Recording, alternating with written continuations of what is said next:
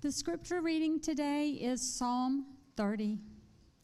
I will extol you, O Lord, for you have drawn me up and have not let my foes rejoice over me. O Lord my God, I cried to you for help, and you have healed me.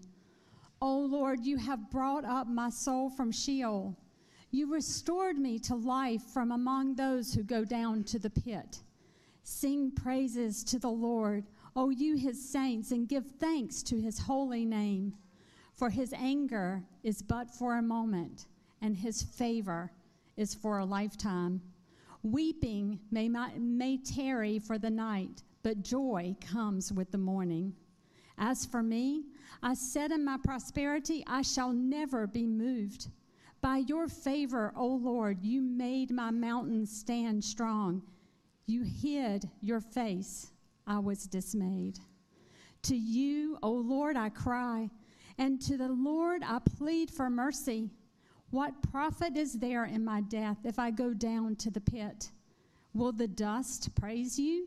Will it tell of your faithfulness? Hear, O Lord, and be merciful to me. O Lord, be my helper. You have turned for me my mourning into dancing. You have loosed my sackcloth and clothed me with gladness, that my glory may sing your praise and not be silent. O Lord my God, I will give thanks to you forever. Thank you, Patty. If you've got a Bible, I'm going to invite you to open up to Psalm chapter 30. Psalm chapter 30. And I know you guys are used to seeing me up here with a jacket, but it'd be hot. So we're doing a shirt with sleeves rolled up. I hope I don't offend anybody. For those just joining us, we're nearing the end of our series, A Summer in the Psalms. And as we look at Psalm 30 this morning, I'm reminded of what John Calvin says of this book. He called it the anatomy of the soul. For there is not an emotion of which anyone can be conscious that is not here. And the dominant emotion of Psalm 30 this morning that we're going to be looking at is that of joy. As David shares his intimate personal account of God's deliverance from a particular sickness, but as he does, he gives words to all God's people that have been delivered and so have reason for joy this morning, even despite the sin and the suffering that are still ever present with us. So if you would, let's pray and then we'll dive in. Heavenly Father, we love you. Lord, you have done more for us than we could possibly imagine. Lord, and I am so aware this morning of the weakness of my words. Lord, my inability to place within the hearts of your saints a spiritual recognition of the greatness and the grandeur of the salvation that they have been granted in Christ. And so I pray that you would do what I cannot do, which is give them spiritual sight to see the glory of what God has done for them in Christ, in order that their praise may be unending, Father, to the glory of Jesus, and Lord, for their good and their joy. And we ask all of this in the name of Christ. Amen.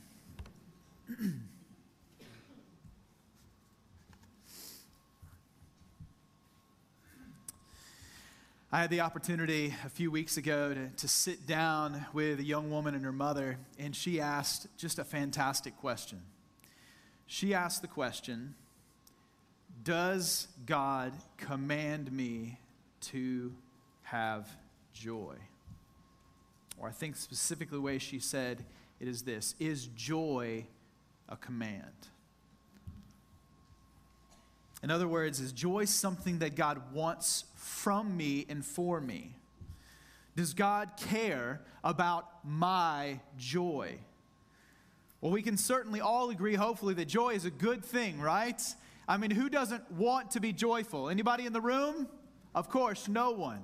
We all want to be joyful. Not only that, we want to be around those people who are joyful. And we know at some level it's a good thing because, hey, it's a fruit of the Spirit, correct? So we know joy is something that we would desire. We know that joy is something that is good. But to the question of whether or not joy is something that God wants for me, the answer is a clear and resounding yes. God wants your joy. Even more than that, he commands your joy. Paul will write again and again from prison, no less, telling the Christians in Philippi to rejoice in the Lord always. But here's the trouble. If we're honest, we find that command simply unattainable. We say, yes, God, we know that this is something you want for us. We know that this is something you desire for us. We know this is something you command from us. And yet it seems unattainable. So we don't say it out loud, but we subtly shift the command. So what God must mean is he wants me to act happy. What God wants me to do is put on a joyful facade. So I will look, act, and pretend that I am joyful. But if that's you this morning, and if you have subtly fallen into that trap, that must be what God demands, let me just encourage you this morning that is not what the Scriptures call us to, merely to look joyful. God doesn't want you to simply look happy. He wants you to have joy, real and solid and lasting joy in him. Which brings us to Psalm 30 this morning, because in it, as David expresses his joy over his unique and specific deliverance, we begin to see the inner workings of a soul that has great joy in God and his deliverance. And so what it means, I think, to live in the joy of our salvation. And I would add, for those of you sitting here this morning, that this is not a tangential pursuit to your Christian life. The world will tell you that the pursuit of joy and happiness depends upon you shaping your circumstances, which you often cannot control, to a place where it will bring you internal joy, happiness, and peace. But scriptures say something very different. That the secret of real joy is not having God do more for you, but learning to rejoice and drink deeply from the salvation that God has already granted you. And that's what I hope Psalm 30 is going to do for you this morning, as David gives us 5 ways to walk in the joy of our salvation. Y'all hear that? 5. Anybody else's mind blown? 5 ways to walk in the joy of your salvation. First thing that you must learn how to do is to grasp the miracle of your salvation. Grasp the miracle of your salvation. In 2018, the world held its breath as rescuers risked their lives to save a junior soccer team from a cave in northern Thailand. Anybody remember that? Very dramatic. Everybody was tuned in. The dramatic rescue lasted more than 2 weeks and actually cost several lives, and during which the team waited helplessly for 2 weeks. Their only hope was that someone outside of the cave would know about their predicament and would come to that cave and rescue them from certain death. Now, we can all look at that situation and say, wow, that was a dramatic, specific evidence, or a dramatic deliverance. But what many Christians miss is that their situation was more dire and that their deliverance was no less dramatic when Christ saved them from their sins. And so the path to joy begins by rightly grasping what God has already done for you. Let me say this again. The path to Christian joy begins by rightly grasping, rightly understanding the nature of what God has already done for those who are in Christ. And David's vivid description of his own deliverance begins to shine some light on what God has done for all his children. So he says this. He says, beginning in verse 1, I will extol you, O Lord, for you have drawn me up and have not let my foes rejoice over me. O Lord, my God, I cried to you for help, and you have healed me. O Lord, you have brought up my soul from Sheol. You restored me to life and from among those who go down to the pit. Church, first thing I want you to see is how intimately David addresses the Lord. When we use that phrase, "O Lord my God," it's easy for us to think of that in like a stiff, pompous fashion. "O Lord my God." But in Hebrew, it would have sounded different. He would have been saying, "O Yahweh," the personal covenant name of God, "you are my God."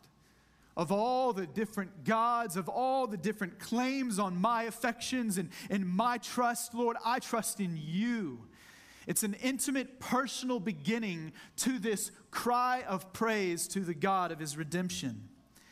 And then he begins to describe what God has done for them. He says, "You have drawn me up." The image is of it drawing water from the bottom of the well. Not like, "Hey, he threw me a line and I saved myself." No, like you were at the bottom of a pit and there was like a bucket that came and scooped you out. You can even think about the Thai rescue in that northern cave. It wasn't as if they were getting out on their own. It wasn't as if they just threw them a lifeline and they crawled out themselves. They had to be rescued from that deep water. And so he begins by describing what God has done for them as, "You have drawn me up." I think the key thing we need to see here is that you did nothing, God did it all. And then he goes on to say, "I cried to you for help, and you have healed me." See, David's illness, whatever it was, he saw definitely as terminal. There was no one on earth that could heal. He knew that if he was going to walk free from whatever malady this was, whatever sickness was, it was a death sentence apart from the grace of God intervening in his situation. And he says, "I cried out to you, God, and you have healed me." It was a miracle healing. And then finally he says, "You have brought up my soul from Sheol," meaning you have kept me from death. I was on the very cusp of death, but you brought me back. And I think it's interesting, though, that that's clearly what he means to say. It literally means, "You have brought me back from the dead." He knows that if God had not intervened, he would be dead, and even says quite literally that I was dead and you restored me. In other words, David grasped the miraculous nature of what God had done for him. But I think the question I would ask you this morning is, do you? David knew that he had been miraculously delivered from a sickness. But do you this morning think that what God has done for you is any less? Do you think that when he saved you from sin and death, the way Scripture describes it in Ephesians 2, or Paul writes, he says, "But you were dead in your trespasses and sins in which you once walked, following the course of this world, following the prince of the power of the air, the spirit that is now at work in the sons of disobedience, in whom we all once lived in the passions of our flesh, carrying out the desires of our body and mind, and were by nature children of wrath, like the rest of mankind." Church, you think God did less for you than he did for David. And if you don't understand that he did more for you in his salvation of you by faith in Christ than what he did for David, you are never going to walk in the fullness of your joy in salvation, because you don't even rightly understand yet what he has done. And I think for many of us, we have a dimmer view of our own salvation because we have reduced our salvation to mere decision, not a miraculous rescue. Now, does God call us to choose to follow him? Certainly. But the picture throughout Scripture is that if you were saved by God, it was not because you made a decision ultimately, but because God redeemed you. That he came for you. That he enlivened you. That he drew you up. He healed you. He brought back your soul from Sheol. He brought a dead man to life. And church, I can't make you see that. But I can tell you that if you don't understand what God has done for you in the right terms, the reality of the joy of your salvation will always be dim, and it will always need something else and something more.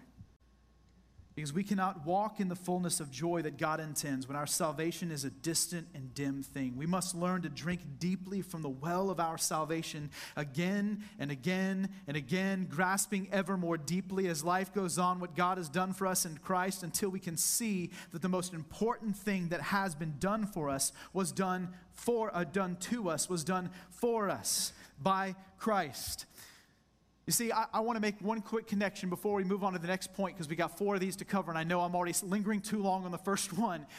But if you aren't progressing in the Christian life, if you are consistently occupied with the wrongs done to you, what everybody else is doing wrong, and this is wrong, and that is wrong, and your soul is metallic, and you are angry all the time, and you think the problem is everybody else, and yet you are in Christ, let me just tell you that you have made the mistake that Peter addresses in 2 Peter 1 when he calls them and says, if you are not progressing in the Christian life, if you're not growing in love for your brothers and sisters, if you're not growing in service to them, if you're not growing in the way you love Jesus, he says you have forgotten that you were cleansed from your former sins. And some of you this morning have forgotten that you were cleansed from your former sins. God doesn't need to do anything else for you to give you more joy. You need to understand what he's already done. And so the way we do that is we don't move on to just other things, but we, in faith, look back to the center of our faith, the reality that Christ died on the cross for sinners, unbelieving ones, and we gaze on it in faith and pray that God would grant us the ability to understand the joy of what God has fully done for us, so that we may walk in the joy that he intends us to walk in. Amen? So I just want to say this, pursue joy, but don't pursue it by changing your circumstances, but understanding what God has already done for you in Christ. Amen? Now we really got to roll. Secondly, we need to remember the joy to come. Next, David moves to call God's people. He actually moves from speaking directly to God to speaking all God's people. He says, "O you, his saints," and he calls us to rejoice. Meaning in his personal deliverance, he sees reason for all God's people to rejoice. In other words, he's not saying, hey, I'm David, so I get special treatment, so I get to rejoice, but the rest of you suckers, you're on your own. He's like, no, the saints of God can all rejoice, because the God that rescued me does this for everyone. So he says, sing praises to the Lord, O you his saints, and give thanks to his holy name, for his anger is but for a moment, and his favor is for a lifetime. Weeping may tarry for the night, but joy comes with the morning. He calls, O you his saints, and he says, sing praises to the Lord. Give thanks to his holy name. See, David is rejoicing, giving thanks, but he's not doing it because the song is exactly like he would love, and that the music moves his emotions to the point where he can sing the words. He's doing it because the reality of what God has already done, and I think in context, he's specifically pointing forward because he knows that the joyful and hopeful reality he has is that all the pain and all the suffering and all the sadness of God's people are not final. They are temporary. There are many sources of sadness in the life of a believer, many pains. There is sickness, there's death, there's betrayal, there is rejection, there is discipline for sin, the displeasure of God as he chastens us. And I think all of these ideas, all of these pains, all of these deep sadnesses that are bound up in the life of a believer in this fallen world are encompassed in that language, weeping may tarry for the night. See, some of us right now are in a night time. You are suffering, you are struggling, something matters. You have lost people you love. You are dealing with sickness. Something has happened. And the collective sadness of God's people is spoken of and addressed as the weeping that tarries for the night. And the psalmist does not deny this or minimize it. He knows that this world is full of sorrows, but he points forward and reminds us that our reason to rejoice is rooted in the reality that all suffering and sadness and pain in this world is ultimately inconsequential compared to the lifetime of favor, or as he describes, the joy that comes with the morning. He's saying, praise God, O you his saints. Because no matter the pain of this life, it pales in comparison to the joy to come.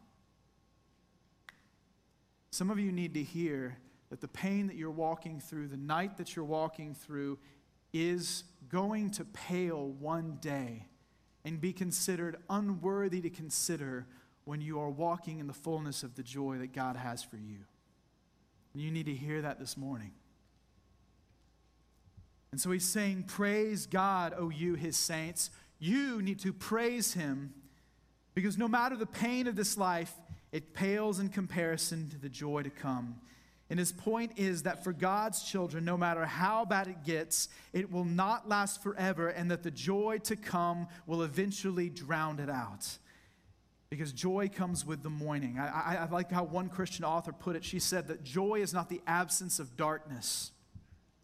Joy is the confidence that the darkness will lift.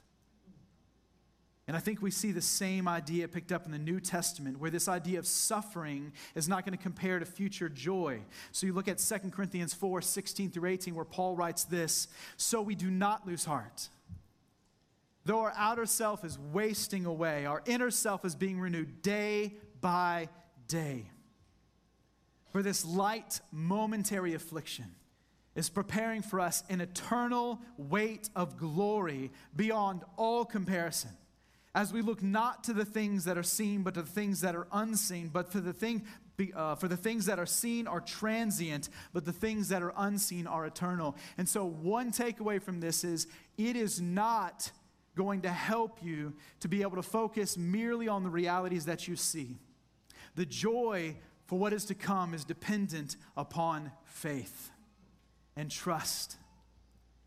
And this is not a call to pretend suffering isn't happening or to deny its existence, but to root your joy in something more solid and more steady and more sure, a coming joy. Because though the weeping may tarry for the night, the dawning of joy is coming for everyone who is redeemed of Christ. And it's a joy that will so encompass and outlast the pain of this world that it will swallow it up and even the worst sufferings here and now. But what this does is it demands a forward-looking faith which brings immense comfort in the present. J.I. Packer says it this way. He says, "Hearts on earth say in the course of a joyful experience, 'I don't want this to ever end.' But it invariably does. The hearts of those in heaven say, 'I want this to go on forever.'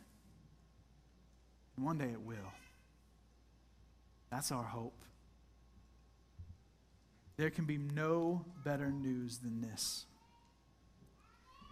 So from looking to the past of what God has done to the future of what God will do, David next moves and begins to explain why he is in the present predicament that he is in. And that brings us to our third point: beware your subtle pride. So how do we walk in Christian joy? Beware your subtle pride. You see, he now moves to explain how he ended up in this situation, because he sees his sickness and subsequent need of deliverance as the result of God's chastening, his displeasure, his discipline for his subtle pride.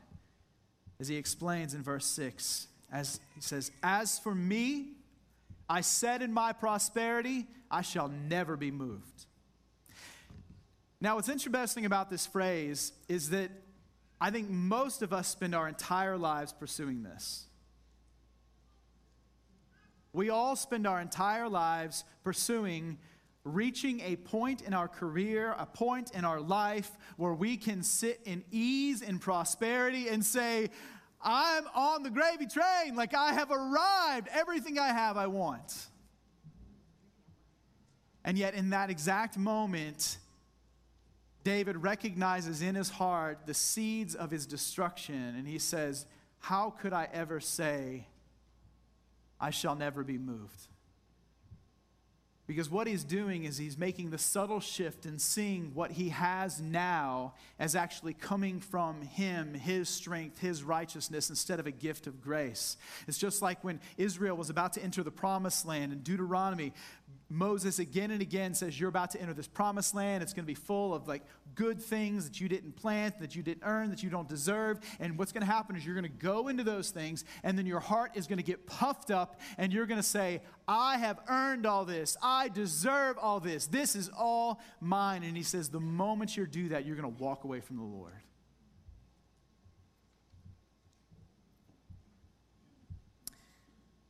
But this delusion quickly evaporates, and he begins to see himself in a situation with greater clarity. In verse 7, it says, by your favor, O Lord, you made my mountain stand strong. You hid your face. I was dismayed. In other words, what this sickness did is it changed his perception. It removes this delusion of strength that he had, this delusion of his own invincibility, his own invulnerability, his own righteousness, that he's never going to be moved because he's the man. He says, by your favor, O Lord, you made my mountain stand strong. I didn't stand strong in my own strength. I didn't stand strong in my own righteousness. You made it stand strong. But the moment you hid your face, the moment you looked away, the moment when he says hid your face, the idea is that is when God, the light of his blessing and his full countenance shines on his people, they walk in blessedness and every good thing happens. But the moment he turns his face, it's like their world crumbles. And this is his idea. He's like, the moment you hid your face, I was dismayed. And in this dismay, which I think in context was the sickness, he realizes his desperate need. And church, I want to make this a reminder both of the subtle danger of our pride and that God often uses struggles, trials, disappointments to humble us and bring us to the realization and an awareness of our need of him. You see, we should be wary of looking at trials as merely an attack or something I just need to get through, and you look at them instead as part of what God is intending to do is to be able to bring us to a place to understand our need, to humble our hearts so that we understand how much we need him and that we have a right view of who he is and a right view of ourselves, which is entirely dependent. Because as Psalm 138:6 says, for though the Lord is high, he regards the lowly, but he knows the haughty from afar. For some of us, I think the great enemy to our joy in the Lord is our own pride. When God does something good to us, we deserve it. When things are going well, God, I've obeyed you. Therefore, I get everything I deserve. Or some of us, it's not even that. It's just this complete disregard for God, recognizing that every good thing that you have, God has given you. It makes me think of my son did a lemonade stand outside of our neighborhood to make money for Legos. Oh, to be a 10-year-old. And he did this lemonade stand, and you know, thanks to the generosity of the people in our neighborhood, like he went gangbusters on it. Like he did way better than I thought he was going to do. And I'm having this conversation with my son afterwards, and I said, Ty, like, why do you think you did so well? And he was like, people were thirsty. It was hot. Those were two true facts, right? But the reality was, buddy, I said, like, you need to understand, the Lord blessed you. Like, every dollar that you got came from him. Like, you didn't do this. You didn't earn this. Yeah, you worked hard. You did this, but God blessed you, and you made this money. And I think sometimes we will stand in the goodness of God has provided, and we will walk completely oblivious to the reality that it all came from his hand. And a proud heart cannot look elsewhere for thanks, and cannot look elsewhere to give thanks. And so ultimately it's hard, and it does not walk in the joy of the Lord. And that means that one of the things that we can do to check whether or not we are genuinely joyful and whether we are walking in pride is not necessarily trying to evaluate and say, how joyful am I at this moment? But just ask the question, how thankful are you? For some of us, it would be hard pressed if someone interacted with us, for them to give the impression that they're genuinely and deeply thankful. And you can be like, well, I can't be thankful. Look, this. And if the biggest thing that has happened to you, and the main thing in your life is not what God has done for you in Christ, then there is pride and there's a misunderstanding of the fullness of God's grace. And that brings us to our fourth and fifth point, and we're going to hit these in pretty quick succession. But flowing exactly out of what we just read, David now, after he shows his new mindset that all that he has came from the Lord, the fourth way to live joyfully is learn to live dependently. Learn to live dependently. Because next, David explains how he responded to the clear evidence of God's displeasure. He didn't work harder. He didn't seek help from other places. He went straight to the Lord for help. So in verse 8, to you, O Lord, I cry. In the Lord I plead for mercy. What profit is there in my death if I go down to the pit? Will the dust praise you? Will it tell of your faithfulness? Hear, O Lord, and be merciful to me. O Lord, be my helper. And there are two elements to this final cry from David, of cry for mercy. There's a personal and pointed plea for mercy and help from God in verses 8 and 10. He says, to you, O Lord, I cry. And I just want to say for a moment, there's so much faith in this cry. Some of us think that it's unworthy of God or it's faithless to be able to go to God and plead our case, to go to God in desperation and say, I need your help, to go to God and say, to you, O Lord, I cry. Somehow, God doesn't want me to do that. Somehow, it's below God. Somehow, it's faithless. And in the Psalms, again and again and again, destroy that idea. They want us to see that faith is bringing your great need before the God who has all strength, before the goodness of his character. We want to be a people who come early and often to the throne room of God and ask him for all that we need in Christ.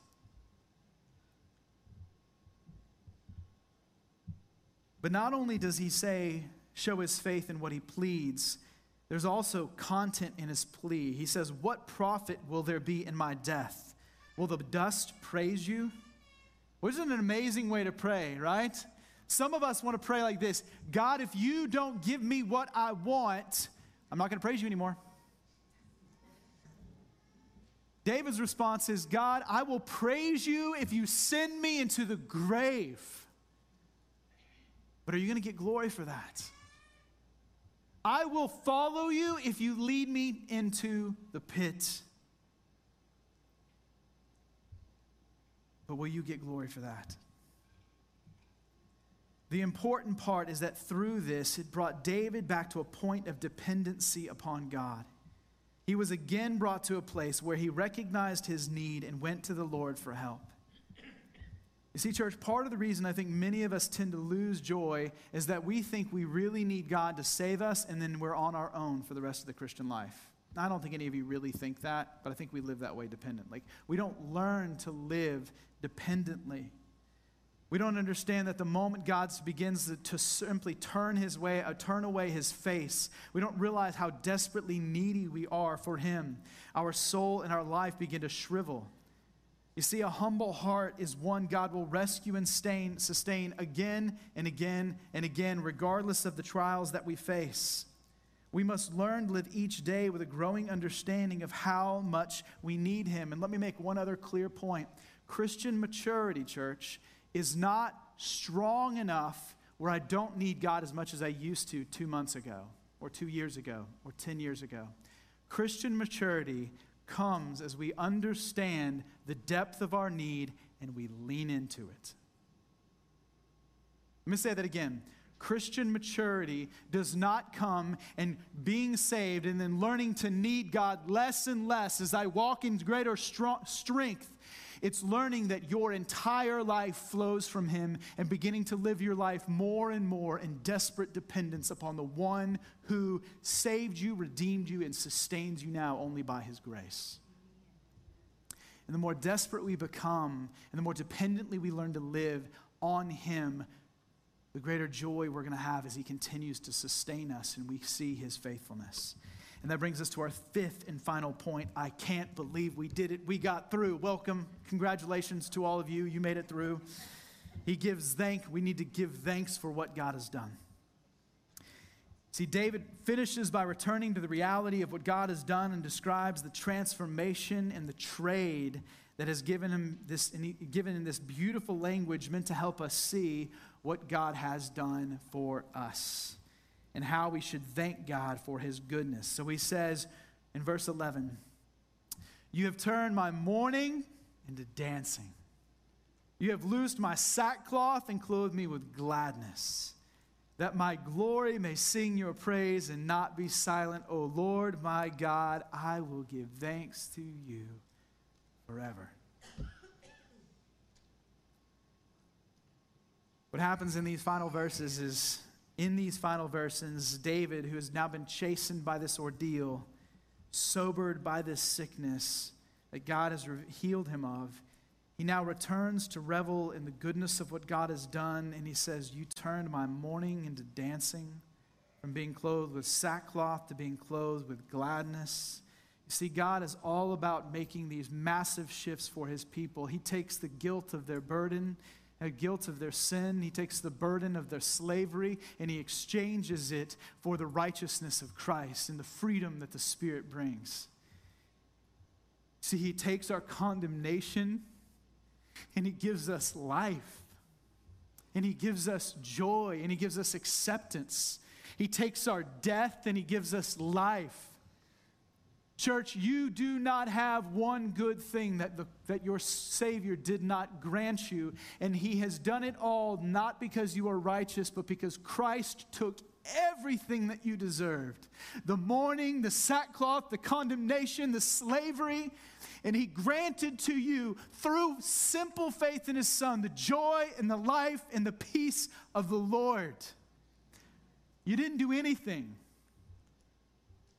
Jesus did it for you.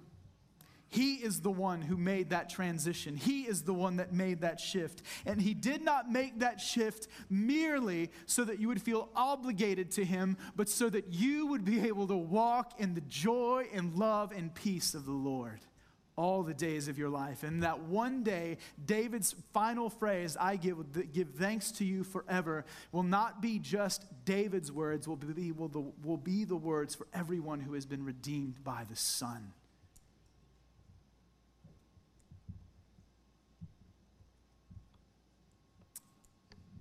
I think it's important that we see deep soul love, deep joy is rooted in our thankfulness to God and what he has done and will do. And so we must learn to cultivate a heart of thanksgiving, a heart that understands and appreciates and is ready to say, "Thank you, God," regularly for all that he has done, but specifically for all that he has done in Christ. And for some of you this morning, I'm speaking of a salvation that you do not yet know. That I'm speaking to those who have been redeemed by God through faith in his Son, that they have repented of their sins and they have trusted that the only way that they're going to walk in the joy of God's delight and his favor is because Christ was crushed for them. And in just a moment, we're going to celebrate that together in the Lord's Supper. But I want to say, if you do not yet, if you have never chosen to follow Christ, and by that I mean put your faith that he is your only hope, I just want to invite you to come up and speak with me after the service, because I recognize that in a room this size, there are probably some of you who have been in church a lot, but you have never yet tasted the joy of the Lord. And I want to invite you, if you're interested in that, to come speak with me after the service. But for our Christians, I want to finish just by saying this. Yes, you are commanded to be joyful. Rejoice in the Lord always. But I don't want you to hear that as yet an additional burden that you must bear. But by drinking deeply in the good news of what God has done for you in Christ, in the deliverance that he has granted you, in the hope that he has given you, in the help he steadily offers, and by responding in thankfulness forever. Because there is a verse that says, "The joy of the Lord is my strength." And church and Christian, your strength in the Christian life is tied to your joy in Jesus. And if you have no joy in Jesus, and the reality that you are saved does not bring you great joy, then you need to run to the cross, not anywhere else, and ask God for the grace that you need to walk in the joy of the Lord today. Because God has already done all that is needed for his people to walk in the joy that he desires for you. Let's pray. Heavenly Father, we love you. We praise you. We thank you, Father, for your faithfulness to us.